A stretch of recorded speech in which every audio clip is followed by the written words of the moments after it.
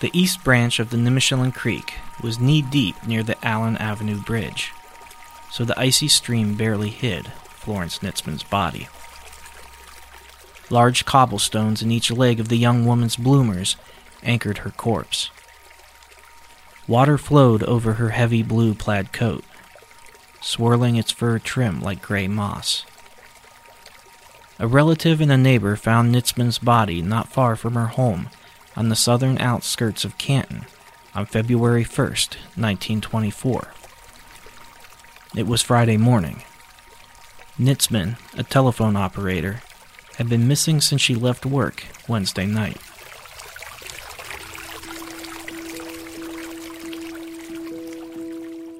For the second time in a month, a young woman had been found murdered, and authorities were under pressure to catch the killer or killers. That a fiend is at work in Canton and has added the second victim to his list of crimes is the opinion of police. The Evening Repository. Welcome to Tales from the Rep Morgue, the podcast that explores the 200-year-old archive of the Canton Repository. I'm your host, Shane Hoover.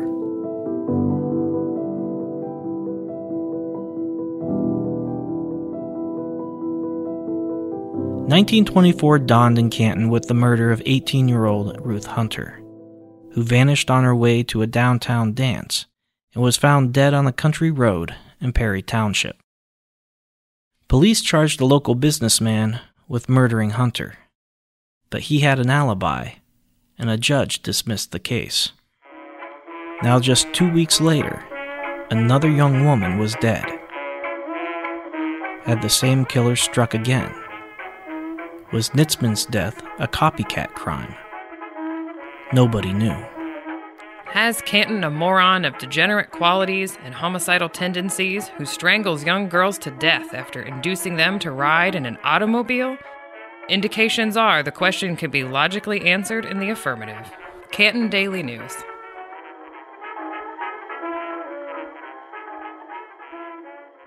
Part 1. Flo from Rochester.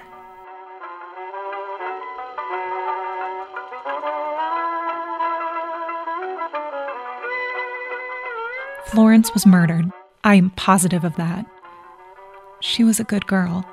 She did not know any young men here and had never been out alone.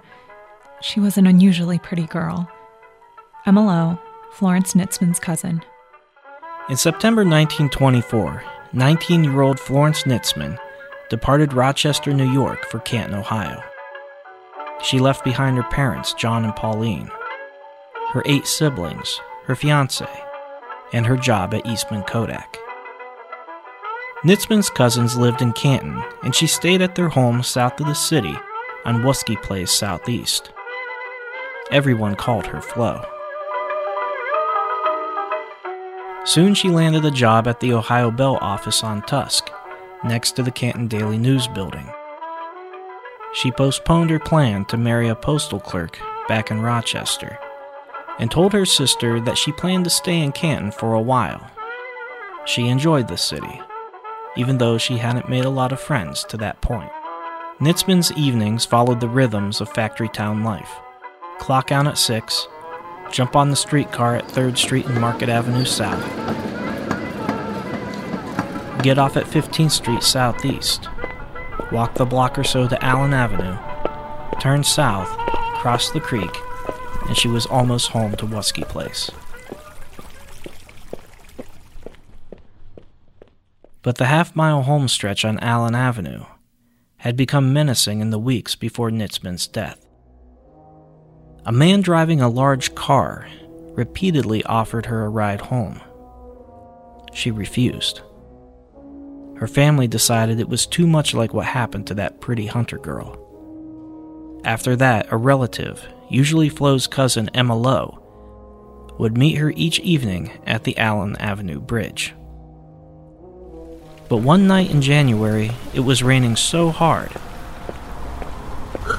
and a man pulled up and offered Flo and Emma a ride. They accepted. The driver was young and heavy-set, with a full face. The nickel plating on his touring car gleamed impressively in the rain. It was a Studebaker, or maybe a Buick. The man claimed to be a cop or the brother of a cop. That part of the story wasn't clear. He said his job was to get girls home safely, on account of the Hunter murder and all. He asked Nitzman if she walked home alone every evening at that time. She told him someone was always waiting to meet her.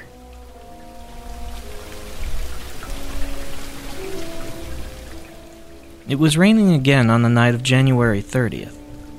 Nitzman left work, but she didn't make it home. We waited and watched and waited for her to return. At first, we felt she might have been detained. We waited all that evening and the next morning asked police to search for her. MLO. A neighbor heard a scream from the area of Allen Avenue around 9 o'clock that night. The scream was quickly muffled. On Friday morning, February 1st, Emma's husband, Arthur Lowe, and a neighbor, George Fogel, went looking for Nitzman.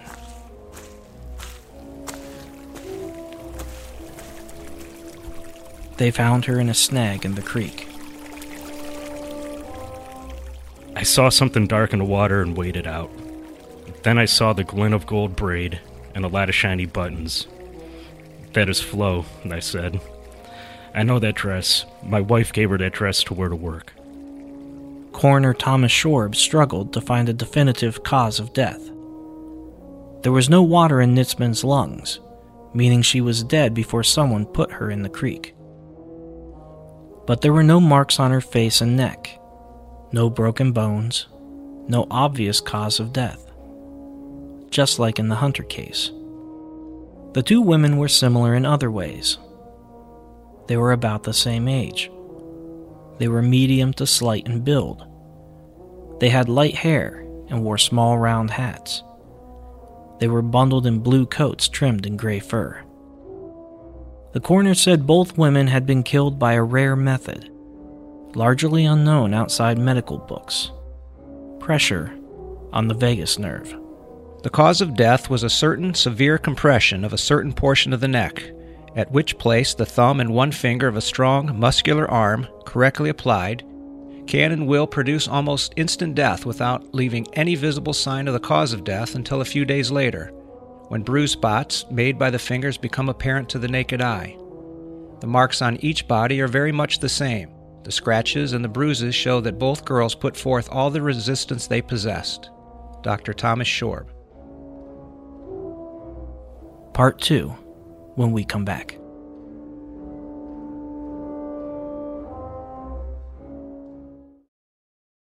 Part 2, the confession.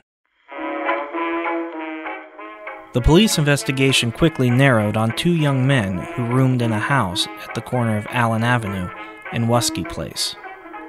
Frank Hept and Henry Bauer were 25-year-olds from Rochester, Nitzman's hometown. The day before she died, they had tried to get her to ride back to New York with them in their Buick. But the promising lead evaporated when detectives confirmed the men were 200 miles from Canton the night Nitzman went missing. Just as the investigation seemed to hit a wall, a new suspect confessed to the killing.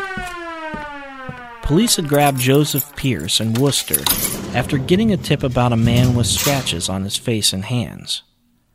The 31-year-old Detroiter was 6 feet tall, thin, and prone to fainting spells. Doctors described him as abnormal. Pierce's confession was incredible. I was suffering from one of my attacks, which blinded me and caused pains in my head when I saw this girl coming towards me.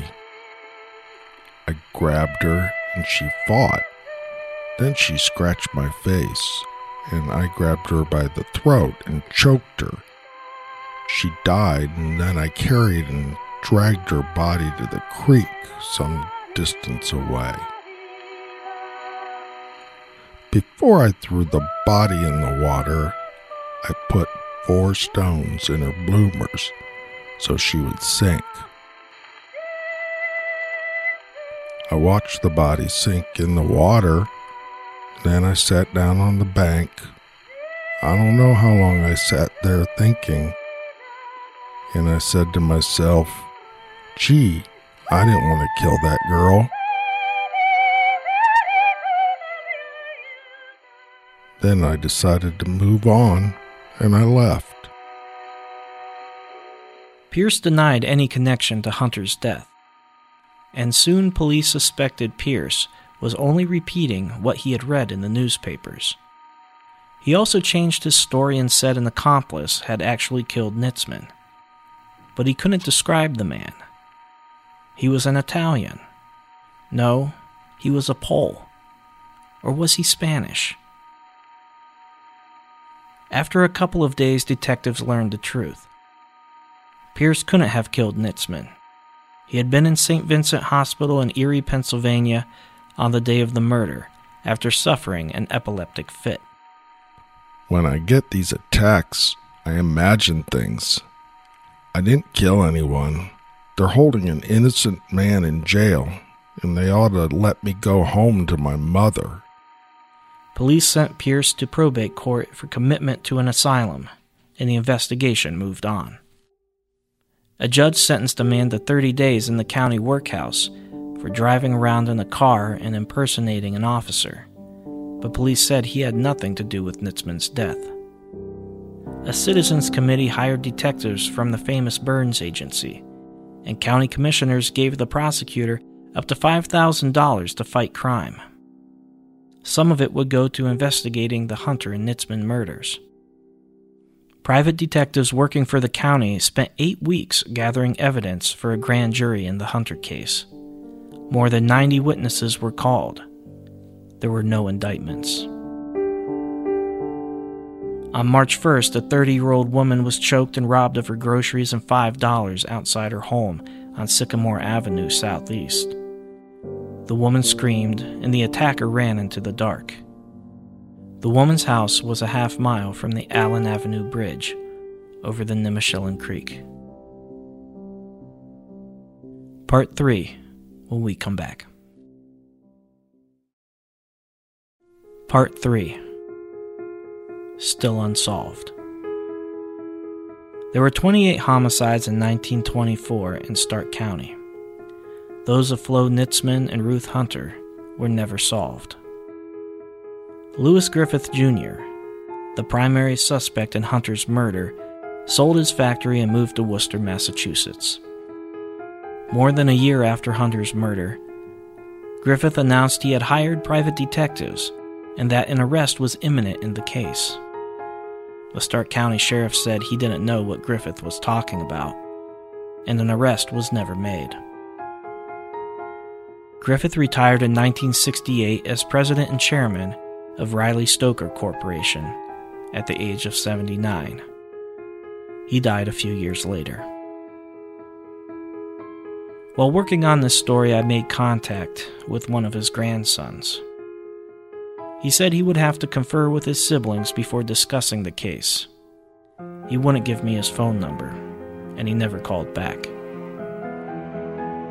Hunter's brother Earl married his sister's friend Margaret Falk, who had seen Ruth talk to the man in the Packard. Earl sold insurance for a while before his father-in-law got him a job as a Canton cop. He never said much about the case to his children and died following a traffic crash in 1950. Margaret talked a little bit more, but most of what the family knows about the case comes from old newspapers. Cheryl, who asked me not to use her last name, is the daughter of Ruth Hunter's youngest sister. She said the tragedy affected the family for generations. They just were always afraid, I think. And my mom was always afraid, too, and she was always really careful with us. So it kind of, went over to us, and now when I raised my kids, I was overly protective also. As unsolved homicides, the Hunter and Nitzman cases technically remain open. In 1926, a private detective investigating the assassination of Canton Daily News editor Don Millett claimed the Hunter and Nitzman murders were linked to bootleggers. Hunter's family was rumored to have complained about bootlegging, and Nitzman, the telephone operator, had overheard conversations about illegal activities and even the Hunter murder. or so the theory went.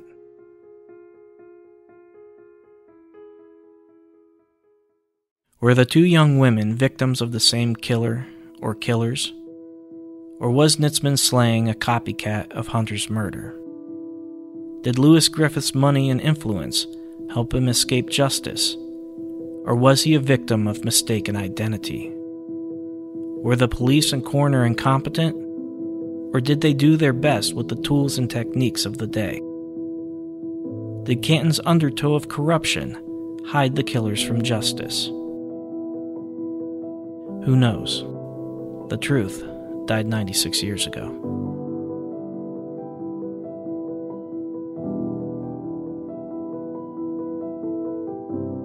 Thanks for listening to Tales from the Rep Morgue. A special thanks to our voice talent for this episode: Sharita Gaucher, Jessica Holbrook, Allison Mattis, Greg Cohntop, Rich DeRozier, and Tim Bodis. Our theme music is Blind by Maidon. Other songs heard in this episode included Snowdrop by Kevin MacLeod and Depth of Focus by Shane Ivers.